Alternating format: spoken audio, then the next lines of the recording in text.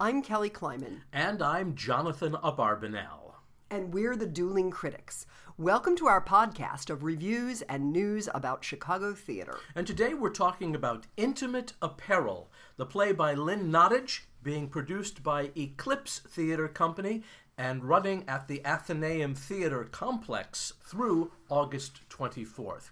Now, Lynn Nottage is the African-American playwright who uses her pen to explore and espouse the position of women, not exclusively African-American women, as her most successful play, Ruined, is set in a unnamed war-torn country in Africa, a play that won her the Pulitzer Prize and which had its world premiere here in Chicago at the Goodman Theater several years ago. Intimate Apparel is a different sort of play in which her tone, her attitude is a little gentler than it is in Ruined, and in which she gives us the life of an African-American seamstress working in Harlem in 1905, a woman who at the age of 35 thinks her romantic prospects are all behind her. And I understand that completely, of course. One thing that you neglected to mention, Jonathan, about Lynn Nottage is that she is also the winner of a MacArthur Genius Grant. So she is officially designated as one of the shining stars of our literary firmament. This is a lovely play. Esther Mills, who is the seamstress, sews intimate apparel. She sews underwear for wealthy women, and her friend, who is a prostitute and also wears fancy underwear. She enters into an epistolary romance, a letter-writing romance, with a man who is working on the Panama Canal and falls in love with him through the letters, and when he returns, she marries him. Unsurprisingly, the marriage isn't exactly what was anticipated in the letters, and because at the same time, she's found herself very attracted to the Orthodox Jewish man who sells her beautiful fabrics for her underwear, the conflict between what she wants and what she thinks she can get becomes quite dramatic. I think the play has a great deal of charm, and Lynn Nottage's skills drawing the characters, her skill in this play with comedy, with humor, in contrast to the tragic tone of Ruined. Her ability with humor really gives this play a great deal of strength. I don't think the plot elements, and there are several, are particularly original, but it is the charm and skill with which she has arranged the pieces. It's a little bit of an epistolary romance. It takes something from the Cyrano de Bergerac playbook, because neither the seamstress Esther or her swain in Panama, George, are actually writing their own letters, as we find out later on. It's a little bit of the situation we have seen where a husband says to the wife, "You don't respect me, you don't love me, or you'd give me the money that you have." But the charm of the characters, the short but telling scenes in Intimate Apparel, give it a great deal of strength, as does a lovely cast and a nicely paced production directed by Steve Scott. Kelly Owens as Esther Mills, the seamstress, is just lovely.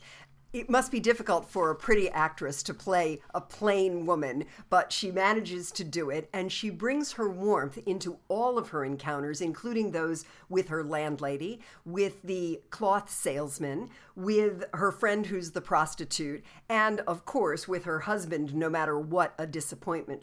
A particularly poignant relationship is the one with Mrs. Van Buren, who is the white society woman for whom she sews most of these incredibly fancy garments. And Mrs. Van Buren seems to be in the process of having a nervous breakdown and makes Esther into her friend, or so she thinks.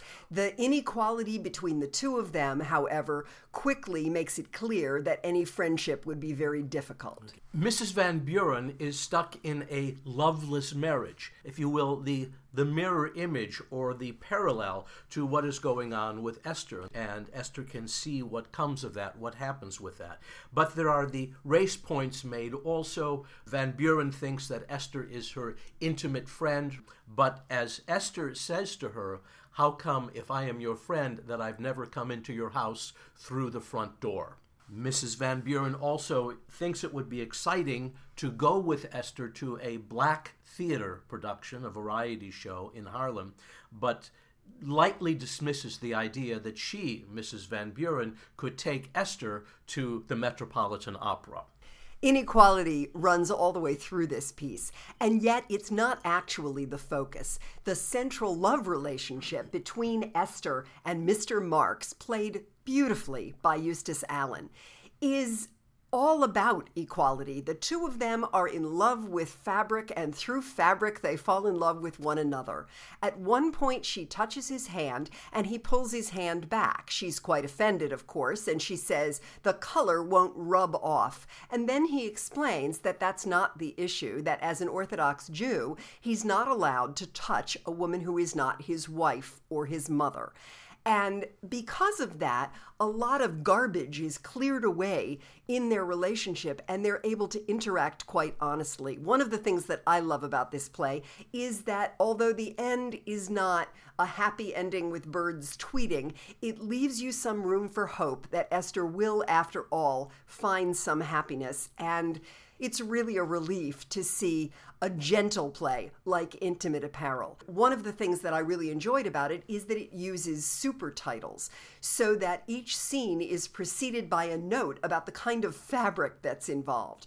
However, people who sat in the front row of the tiny Athenaeum space complained that they didn't notice that there were super titles because they would have had to crane their necks so much. So my recommendation is don't sit in the front row. Since the play has a great deal to do with costume, with clothing, both intimate and otherwise, it's probably useful to note the period costumes which really speak and portray 1905, particularly the women's outfits, are designed by Rachel Lambert. She designs a series of very colorful blue and red and gold and green corsets that are worn by, in turn, each of the women, sewn by Esther, and eventually Esther even puts one on herself.